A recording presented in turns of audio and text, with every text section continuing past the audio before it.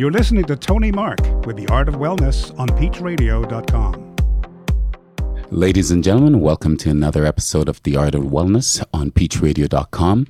Today in studio, we have a very special guest.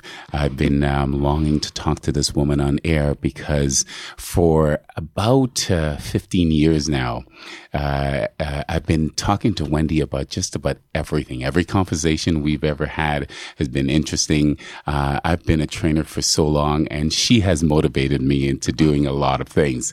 It's Miss Wendy Cecil. Welcome to the show. Thank you very much, Tony. It has been a long time, and the being at the gym is rather like being in a salon as far as topics of conversations. You don't know where it's going to go. You never know where it's going to go. That's right. Wendy, you've accomplished so much in your life. And one of the reasons why I wanted you on the show, it's because the type of things that I'm trying to do, which is guide, motivate, and educate people on the wellness aspect. I look to you and as someone in the field, and I'm in awe because you have been doing it for so long. How did you get into the fitness and wellness aspect of your life? Well, I suppose the first thing you have to think about is how old I am. So I've been at it for a long time. I've had a lot of opportunity to see what a difference it makes in your life when you do make an effort to be very active. And I would have to say it's less a matter of specific fitness than being active and aware of what you're eating. So looking back, I'd say the way I grew up in the 50s in Willowdale, we were very free as children. I had a bicycle. My parents were very protective parents, but they weren't worried about letting us go off for the day with a packed lunch on our bikes. So we were active kids. We were running. We were in the fields. We were on the very edge of Willowdale, so there were farmers' fields nearby. So it starts with being active from childhood.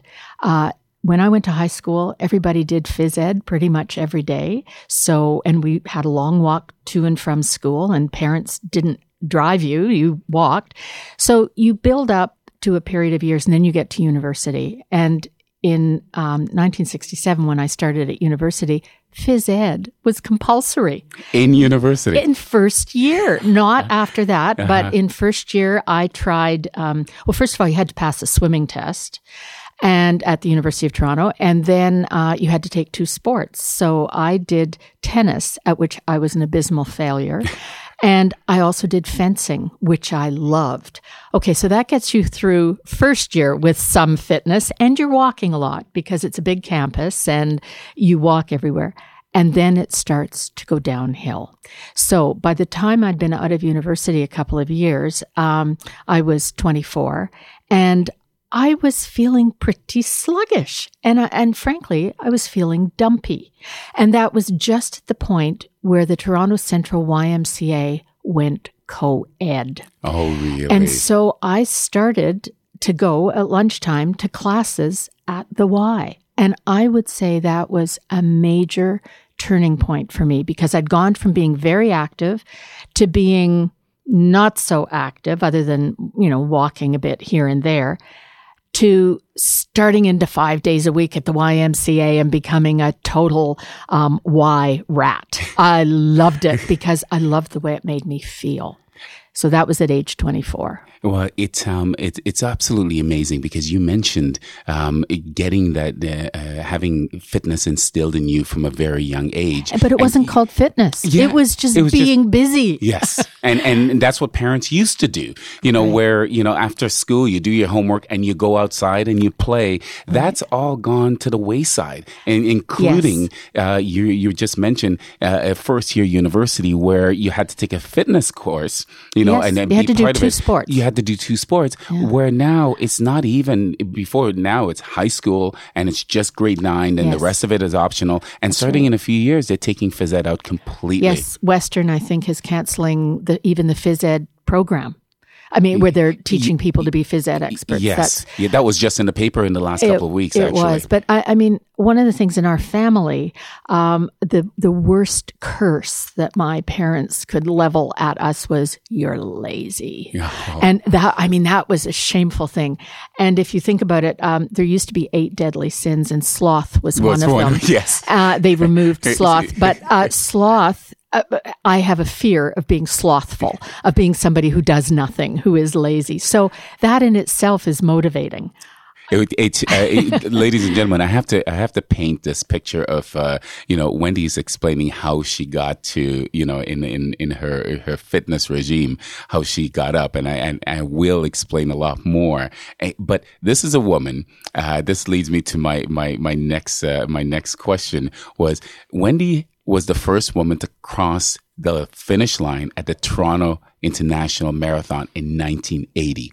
So she's talking about the turning point from youth to university, and then getting back 5 days a week at the YMCA to training for the International Marathon and being first. What was that like? Well, it was a real adventure, I have to tell you. It started at the Y. I made friends going to the Y, doing the fitness classes, running around a gym and that sort of thing. And the old Y on College Street had a track that was on the second level. So when you were in the gym, you could look up and see these people running around. And I remember thinking, gee, they can go a long time. I wonder if I could do something like that. And I think it was 26 and a half laps to the mile. So you can imagine it was dizzying. Yes. But I started, and I made friends who ran. And one day, one of my friends, actually, he ended up being my first coach, said, "Why don't you run outside with some of us?" And I said, "Well, the most I can do is a couple of miles." And he said, "Well, that's all right." So we did 6 miles in the ravine. And I had no idea how far we'd run. And I got back to the Y, and he said that was 6 miles. And I was so happy, because this was beyond anything I had dreamed I could ever do. And of course, then I just lost my sense of proportion and ended up doing marathons. It became something to do, an adventure. Can I actually do this? Because now I was meeting people who ran them. Whether or not it was a smart thing to do, I'm not sure, but it sure was fun. And it provided me with a great sense of satisfaction, to prove, we all want to prove something to ourselves, that we can do something, we can achieve something. I was working very hard at my day job, at the office, but this was something completely different that brought with it friendships, physical exhaustion, a sense of power. And I just loved it. I just loved it. That's so fascinating, because you can actually see the gradual process in how you got there. Yes. And from looking up at that running track and going out and now living it and doing, because 6 miles is still, it's a long way to go, especially when you're just starting out. Well, true. And it led to training about 110 miles a week. So I was getting up at the crack of dawn and running 14 miles before work, and then running again at lunch. And it led to interval training and all kinds of things, because it became a question of, well, what's the limit? Yeah. And I never did get to do an ultra marathon. I wanted to, but by then I was, it was time to start having children and everything. I'd left that late enough, because I won the Toronto Marathon when I was 32. So I was already, getting there. It was, I'm a very small person. I'm 5'1", and there was something really nice about being able to pass all kinds of big people. That's during empowering. a race. It was very empowering, and it was a surprise to a lot of people, because I'm a small person. But it's also at that point, it's a level playing field. Yes, and it is. If you put it, at that time too, there were so many people that were separated. The sexes were separated. Right. Everything, and to be able to, at 5'1", do that. Well, my story is that a small woman runner never passed a man once. She had to pass him 2 or 3 times times before he finally realized she was faster than he was. Because it was like they couldn't believe that this little woman was passing them. And that was kind of fun too. And some men eventually said, as long as I am right behind the first woman, I'll feel I've done very well. So that's progress. That's huge progress.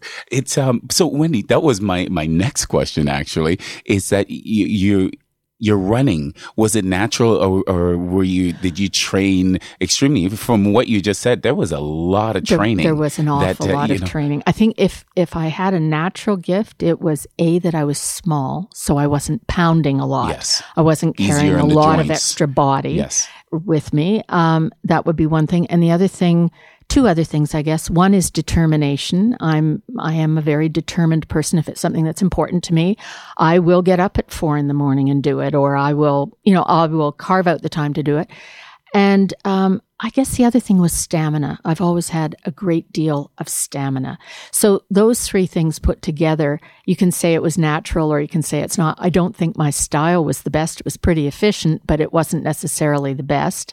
I've learned through the years, especially now training with Devon at Balance, that a lot of things that I was doing when I was running were not really very good for my knees. Yes.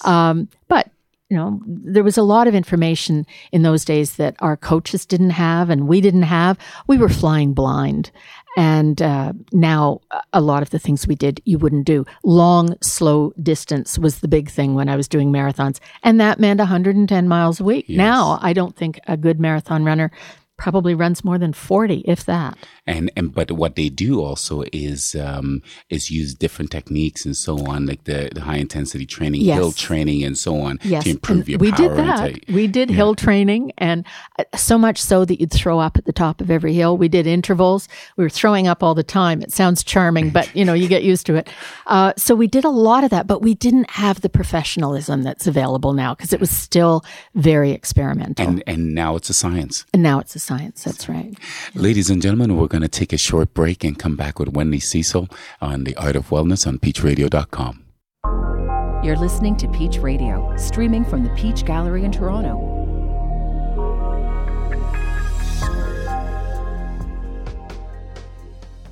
We're back on peachradio.com with Miss Wendy Cecil. Going back a little bit in the conversation we were having about her training methods and how she became a marathoner. Wendy, over the years, have you changed or adapted new styles of training to improve your fitness?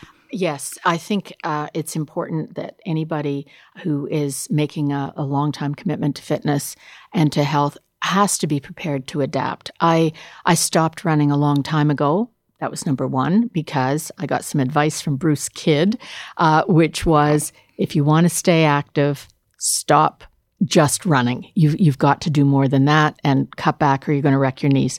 So I started power walking instead, not race walking, which can lead to some hip problems, but just power walking, good, steady, fast walking. When I was about 42, I guess, I started with resistance training with weights way back at Fitness 1-on-1. Maybe I was 41, something like that.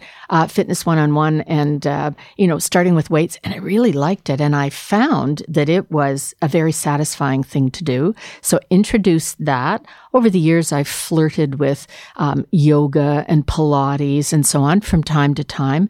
But I would say that the most important change has been foundation training, which I learned at Balance through Devon, and that and the resistance training. And I think a big part of this is tied to the functionality that we want to maintain as we get older. For me now at 67, what am I looking for? I'm looking for longevity. I'm looking for grace. I'm looking for stability. And I want to feel good. I want to keep up my energy levels. So all of those things suggest that just running, which is what I used to do with maybe a little bit of weight training on the side, is not going to deliver the results that I need. So yes, I have altered my training style as I've gotten older because my needs are changing. And while my needs are changing, I don't want the way I feel to change. It's so important that you, what you just said, because part of it is reprioritizing as we get older, the things that are important to us. And you've obviously evaluated it and made sure that, this is I feel good, but I want to keep feeling good. And Yes. it has, you mentioned the foundation training. My partner, Devon McGregor, introduced foundation training to, the members of Balance Fitness, and not just, balance, but it's now he's been teaching people Right. across the country about foundation training. If you go back in a couple of previous episodes of The Art of Wellness, you'll hear Devon explain what foundation training is all about, and it's one of the most interesting things that I've come across, because you have to learn how to move again. And Yes. we've forgotten. And, I get to be and see how, his teachings and how he goes about doing it. And so it has changed so many people. And, with you, it's, I know that, it has been a great part of, your, Yes. And I'll tell you part of why I like it so much. When I was about 16, I was in a bad boat accident and I injured my back. So my life, part of my interest in exercise, of course, and I didn't mention this earlier, has been to stop my back from going into spasm because it's painful, and then I'm out of it for a week or two. The foundation training, because it is so attuned to using your muscles properly and lifting yourself, carrying yourself, bearing your own body weight properly, I think has been the best thing that has happened to my back ever. And this is from someone who's been in fitness your entire life. Yes, but part of the fitness was managing my back pain. Yeah. That was a little part of what got me into it. And the foundation training, you're right, it is learning how to move all over again and being faced with the fact that some of the things that we do because we just think that's how our bodies work are actually very harmful for us, and that somebody can show us a better way to move our bodies and not increase the likelihood of injury, and to feel good while you're doing it. It's very powerful modality. And for as part of that, you just, and on the other end, for someone like yourself with back problems and so on, you're so aware. And there are certain things, because, ladies and gentlemen, Wendy is, I keep alluding to this, but she is such an active person. It's, we're going to go into a little bit about how she finds time for all of us, because you have no idea what this woman has accomplished in her life. And still continues to accomplish. But it's the fitness part. When you feel good about yourself, when you're mentally strong and physically strong, you can do just about anything. Yes. And as you know, one of the things that Devon says is what you do in the gym should be the hardest thing you do all day. Everything else will be a piece of cake. And it's actually true. It's so true. That it's a good standard against which to measure the rest of your day. If you work hard at the gym, if you are prepared to challenge yourself, then life is easy by comparison. And there's a lot more life than there is just gym. Yeah, so, absolutely. The balance is good. Is the good thing.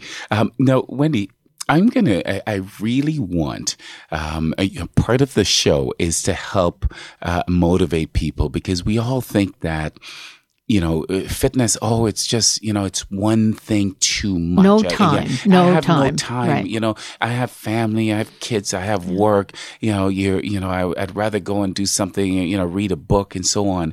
But how did you find the time to prioritize this? Because what people are going to learn about you is that you are one of the busiest person, I think, in the country. How do you find time to do this? Well, obviously I have to make it a priority. And this has been the case for me for many, many years. If you think every time you get on an airplane and that ad comes on, the advice about what to do if the pressure drops, and it shows a child and a parent, and it says, put your own mask on first. And then help the child. Yes. I think of that as far as my fitness is concerned. I can do a much better job of looking after my family, of doing my work, of being part of my community, if I maintain my fitness because my energy will be better. I will be far happier if I'm fit and I don't have serious health problems. So even when I had an executive position and was working long hours, I would get up at 5:30 and get it in early. I would do something to feel that I'd warmed up the engine before my day got going. When I had young children, I often ran them to school. They might be on their bikes and I would run beside them to fit the run in before I, went off to work or did whatever else I had to do. Now that I am technically retired from, my business, but I do a lot of other things, I have the opportunity to tell organizations I work with, I don't have meetings before 11. It's too important to me to go to the gym, to have my power walk. That is too important to me. I'm just not prepared to do breakfast meetings or 9 o'clock meetings. And if that doesn't work with the organization, then that's fine. No hard feelings, but I'm not going on the board or joining the committee. Yeah. And it's too easy to let the thin edge of the wedge change that routine. So you kind of have to give a blanket ruling. If something truly exceptional comes up and I have to miss a session, well, then that's fine. But generally, it's about the discipline of doing it. It's about saying, nobody says I don't have time to brush my teeth 3 times a day. Yes. They make the time to do it. Well, this is like brushing your teeth or oiling your engine or whatever you want to. Your body needs it. You need to do it so that throughout the rest of the day you can stay active. And part of it, you mentioned that you're 67 and you've built your career. You've worked extremely hard, so you do have the option.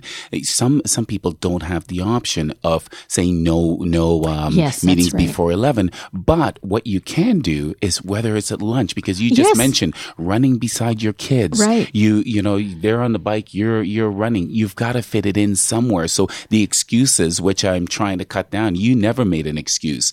It's you found a way to do it, and now you can say, well, okay, now I can do it here and not do it here. It's easier now. It's easier, but then it wasn't. And if you think of water, water always finds a route.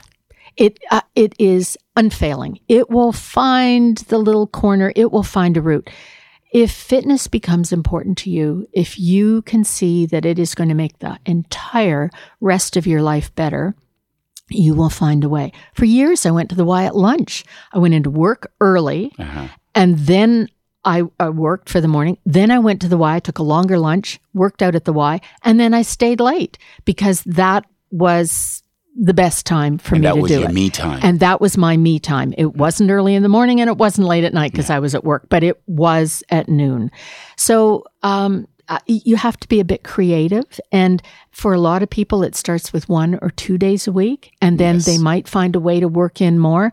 But I think it's important to set a minimum where you say, this is what I need to stay healthy. It's my commitment to myself, to my family, to my business colleagues, so I won't get sick and, be unable to contribute. It's my commitment as an Ontarian, as a Canadian, because I will be less of a drain on the healthcare system. On a burden on that system that I talk about. That's right. The last time I saw the stats, 51 cents of every tax dollar went to healthcare. Yeah. And that blew me away. And we can't say the government should look after us because who wants to get sick in the first place? Yeah, exactly. So it is.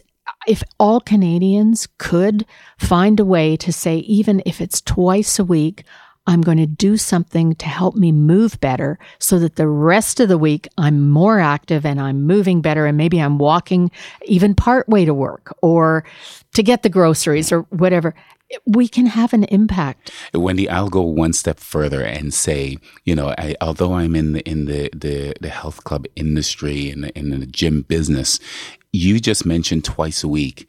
If you find you don't even have to go to a gym, you don't have to that's right. You can, every day, if you sit for more than half an hour, which most people do, it means that you can find 20 minutes out of every day to just walk. Yes. And that's the beginning. That's right. That's where it starts. That's you being in the gym and looking up at the track and saying, I wonder if I can do that. I wonder. Yes. And so that's what happens. And it starts somewhere. And if it's just about, 10, 15, 20 minutes every day, just, we talk about balance. If you're sitting down, think about standing up. Yes, you don't have to run, you don't have to do all those things. You don't have to go into a gym. You can find a way to find that time to make sure that it works for you. And here's another example. You know all those round discs that are near doors that you push them and the door opens?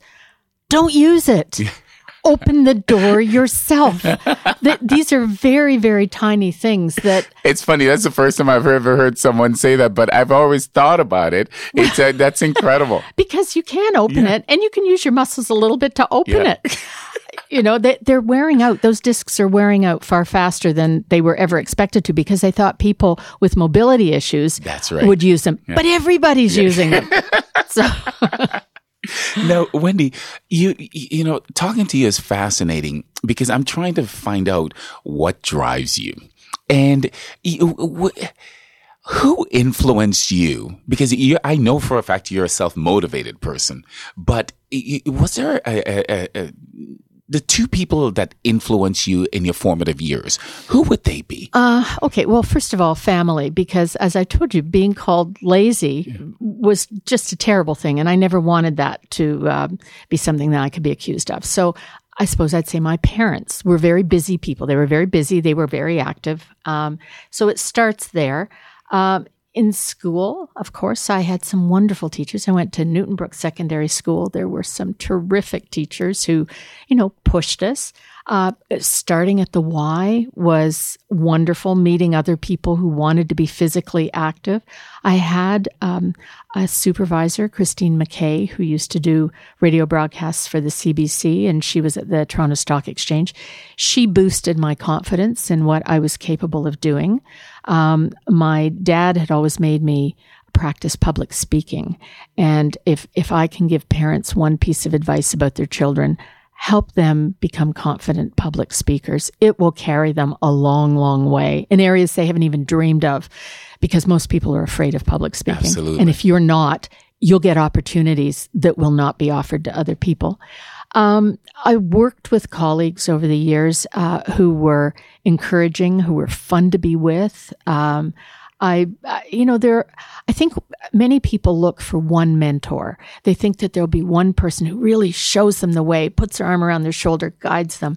And I've mentored a number of younger people, and I continue to do that, and I really like it. But I always say it takes more than one mentor. The responsibility is on you to look around, and when you see somebody that you admire or you like the way they do something, make an effort to get to know them. And they don't have to be your full-time mentor. They don't have to commit hours and hours of time to you. But most people are willing to give you a little time, give you a little advice here and there. Maybe it's a few sentences one day that just makes things clear for you.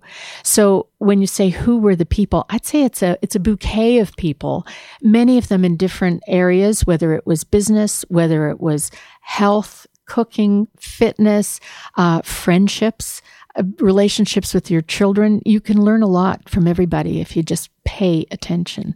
That's an absolute brilliant answer, because different people offer different things to you also. And, the advice, if, I would love for young people to listen to what you just said, because we've been told that, find that one person. Yeah. It's not going to happen that way. I'm a fan of biographies, and you always find, someone that you thought was just exceptional at one thing, they were so deficient in other things. Right. So it's, find the group. Like I love that piece of advice, because you find different people, and it might be one person, but it's I would like more people to listen to you and look up to you and take from you, what all the stuff that you've, advice from you. You know what, Tony? It's also literature. It's reading, whether it's newspapers or, I know they say nobody reads newspapers anymore. I still do, but so do I. It's being curious.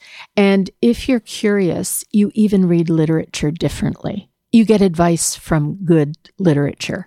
I've got a little story to tell the audience that Wendy and I, as I said before, we discuss and our conversations are not lengthy conversations. By the way, I don't want it to seem like we sit down for hours and talk, but we pass each other at the gym. And if there's something to be said, I'll say it. Or I'll ask you something. But a few years ago, that just with the story about literature. So everyone was talking about this book, 50 Shades of Grey, and we're talking about it and so on. So I have a lot of female clients. So I wanted to know, I read my paper every morning. I try to stay in the know. I try to stay up, ahead of the curve and so on. And so I picked up the book because everybody was talking about this book. And I mentioned to, I think Wendy and I was just picking up tidbits of information on the floor and so on. And I said, that it wasn't teaching me anything. And Wendy said, I read 10 pages and it was the most awfully written book I've ever read. And I put it down and I started laughing because you just mentioned literature. You can learn from literature. Right. And that was a piece that just didn't teach you anything. No, I just thought the writing is so painfully bad. I'm not going to be able to get through this. And there are 3 books. So, 3 why books bother? And 50 million copies sold. Right, it's, boy, did they ever. And I'm not down on modern literature, but that, and I wasn't judging it as being immoral or anything. Yeah. I just thought it was bad writing. Yeah. Life is too short to read bad writing. Yeah, but whether it's that that book, and we're not saying anything bad about that book in particular, because if you can pick up a piece of literature or a book or a newspaper, I always say read as much as you can. Yes. So it's all personal preference. But the kids over the last 10 years have read Harry Potter and brought reading back into vogue. Which I thought that's fantastic. Perfect. Fantastic. Do it. Get them reading. But I again, that piece of advice of it's not only a person that will influence you. Literature will influence you, and it's such a big part of movies and plays. I mean, just look around. It's all an expression of the human experience. And that's what we're looking for. Absolutely. We're looking for guideposts in our personal human experience. So you'll find information everywhere. Ladies and gentlemen, we're going to take one more break and come back with Miss Wendy Cecil on the Art of Wellness on peachradio.com. You're listening to Peach Radio, streaming from the Peach Gallery in Toronto.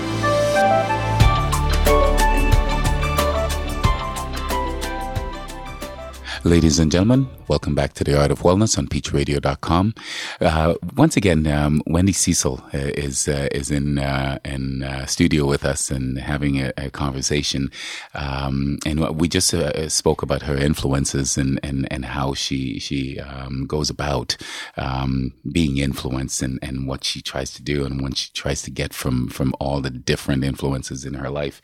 But my question to you, Wendy, you got into the workforce in the 70s. Yes. Was it difficult in the 70s as a woman to climb the corporate ladder? Well, I think it's always difficult to climb the corporate ladder, whether you're male or female.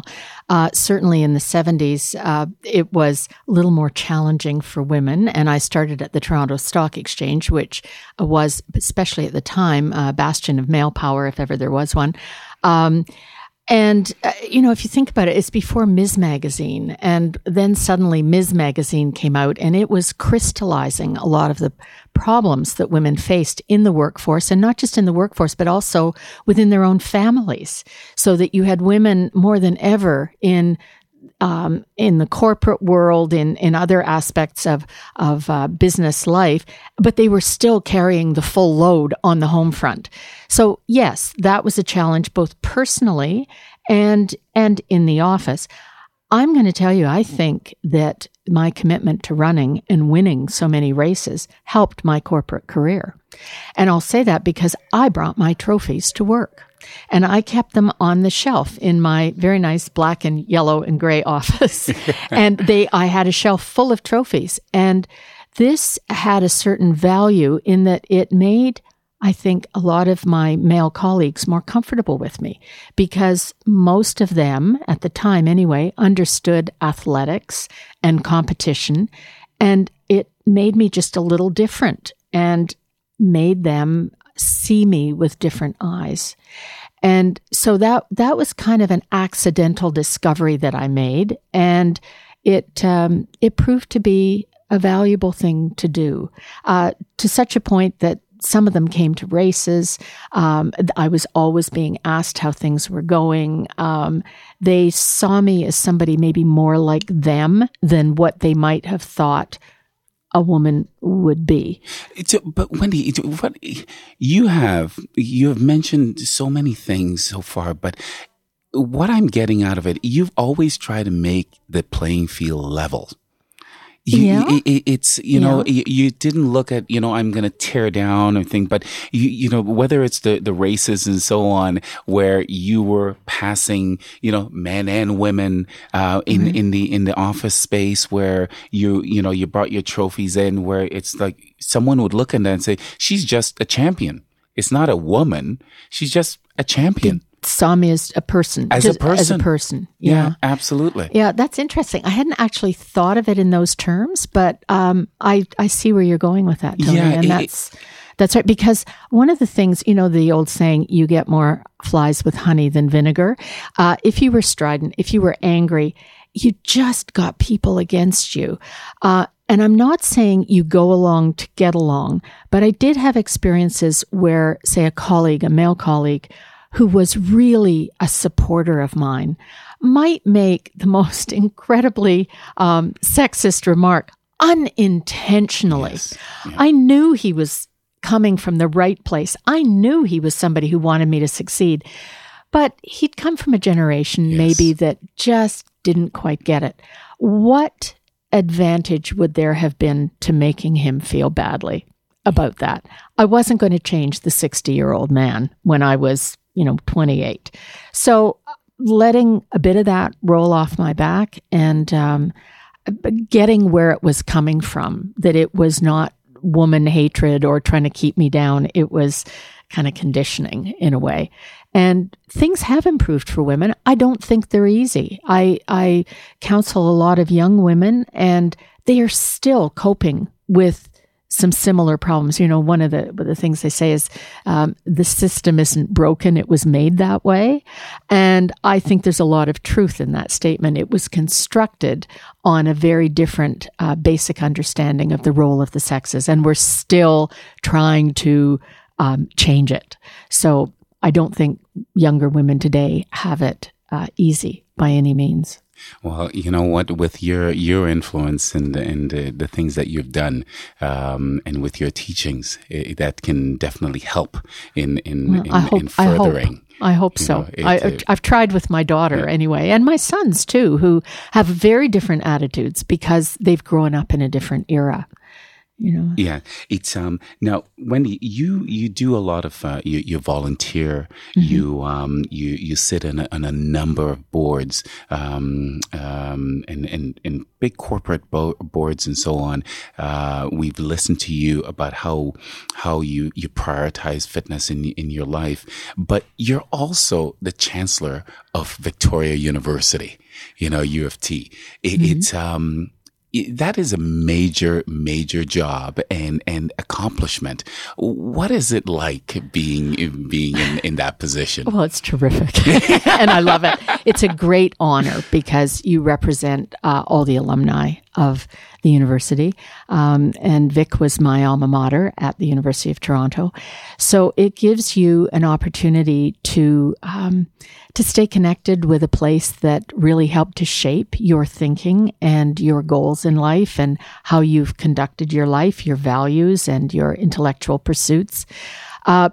So you stay connected with that, but it also gives you the opportunity to touch the future because you're working with younger people. You're working with undergrads. Vic is an undergraduate college. And I love that because they are no different in many respects from what we were when we started in 1967. They're full of dreams and insecurities and reaching some almost invisible goal, but they can feel it. They just don't know exactly what it is. So I really enjoy working with the young people there, as I enjoy working with the academics and the administrators. It's a very good community, and Vic is known for its students who tend to have a great social conscience and work for the betterment of society. So it's delighttul to get to know them early before they start doing what they're actually going to do with their lives. I wish the audience could see the joy and passion in your face when you talk about this, because it's so meaningful. Well, it is a privilege. It is a real privilege, because I am not a teacher. I'm not one of their instructors. I'm not a counselor, but they will ask me questions, and they tend to listen when I speak to them, because I don't have an axe to grind. Yeah. The only thing, I'm not their parent. I'm not marking any of their papers. I just want them to do well. And I want to share with them things that I've learned over the years. Maybe I learned them the hard way. I want to share them with them so they don't have to learn them the hard way. And it's their choice. They can listen or not. It's, the students will benefit so much, because what you're bringing in is real world experience. And I wish I can list everything that you've done, where I would put you on a different pedestal, so people can learn, not in with personal, with business, with your academic achievements, but having you in studio here today, I wanted to congratulate you on something that I don't know if a lot of people know, but on November 18th, 2015, you received one of the highest honors that could be given to a Canadian. And in my view, the highest honor that can be given to someone. And you were named to the Order of Canada. Mm-hmm. And it's a very selective group of people that ever win this, that are placed in that position and given this honor. How does that make you feel for that to be bestowed on you? Humble, because then when you've been so recognized, and it was really quite a thrill, I have to say, to receive it from David Johnston, the Governor General, and to have some friends there for it, and my family. But it does make you feel humble, because for one thing, you listen to the achievements, the citations of your cohort, the other people who were receiving it at the same time. And I think we all felt that we were looking at one another as each one went up and the citation was read, and you hear what this individual and the next individual and so on has achieved in their life. And we all felt humbled by the experience, and it's very emotional when your country has recognized you that way. And then afterwards at the dinner, we were talking about it, and we said, and now we all know we have to behave for the rest of our lives. It's important. The onus is on us now to continue to be the best people we can be, because others will look at that little snowflake pin on us, and we got to live up to it.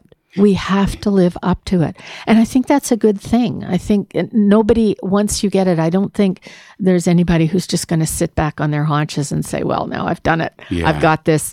Now I can cruise. I think if anything, it improves, it increases your motivation. It's a very big impetus to do more. And Wendy, you were on the bill with Colonel Chris Hatfield. Yes, and he was a lot of fun. And I love the guy. Yeah. At some point I would love to have him on the show, but you're and Mark Carney, when right. As I said, my reading and the papers and so on, I read a lot about business and the science field and so on. And these two guys, you're there, this little lady that, and you're being honored with these giants. And I really, I congratulate you for all your accomplishments. We had a sing along at the end of it. There were musicians. No. Beverly McLaughlin was there, and other wonderful people sitting in this glorious room, and we were singing. I mean, it was the end of it, after all the formalities, it was a very down home kind of thing. It felt wonderful, Tony. It really did. Now, did the Colonel Hatfield, was he leading? Oh, he was singing. He brought out an album. Well, we had Blue Rodeo. We had Blue Rodeo there. Right. So we, and different instruments, piano, everything. People everybody did what they could and sang, and we swayed, and it was lovely. It's to get an insider's account of what happened. It's such an incredible thing, because I can just imagine being in Rideau Hall and taking all of this and in. The rooms are truly beautiful and elegant, and to have the Chief Justice of the Supreme Court of Canada singing along with everybody else, it just felt so Canadian. It's Wendy. It's so much of an honor knowing that all the stuff that you've accomplished and so on, which is by no means they're all feats to me. And I was reading your bio and reading all the stuff that you were honored with and so on, and finally getting that honor. Well, I hope I'm going to do more stuff. Yeah, well, I don't want to quit now. What's interesting, and I thought I was reading the stuff that was being said, and the Governor General David Johnson. I'm going to quote part of his speech because it reminded me specifically of you, and he said in his speech, he said. And he presided over the ceremony, of course, and but he said, but your work is by no means over. Then he went on to say, you have many stories to tell and new frontiers to explore, unquote. And I thought, the person that has explored more frontiers and gone more places in this country and around the world is Wendy Cecil. So but you can only do that if you maintain your fitness, Tony. Your fitness and wellness, right? I mean, you're not going to go hiking in the Arctic or the Antarctic or any of those other places, New Zealand, if you're not fit. Wendy, first of all, you have to come back on the show, because I didn't even touch, ladies and gentlemen, about the places that she's been and where she's hiked. She's hiked the Yukon. She's went into the Arctic. She rode in every river. She's done. she's seen bears. Those are stories that when David Johnson mentioned exploring and frontiers. Yes. I thought, my God, he's probably looking straight at her. But it all comes back to the gym, doesn't it? And it does. It really does, because if you feel lousy, you don't want to get off the couch. Absolutely. So why would you go hiking in the Yukon? Well, you can't. So it's precisely. That's exactly where we're going to end it today, because Wendy just wrapped it up in a nutshell for me. I didn't even have to do a thing. So Wendy Cecil, thank you so much for coming on The Art of Wellness. It was fun to come and talk to you even more. And what's more, we're both dressed. We're not in our gym clothes. Wendy, thank you once again. A pleasure. Thank you, Tony. Oh, you're quite welcome. Ladies and gentlemen, thank you for tuning in to another episode of The Art of Wellness on peachradio.com.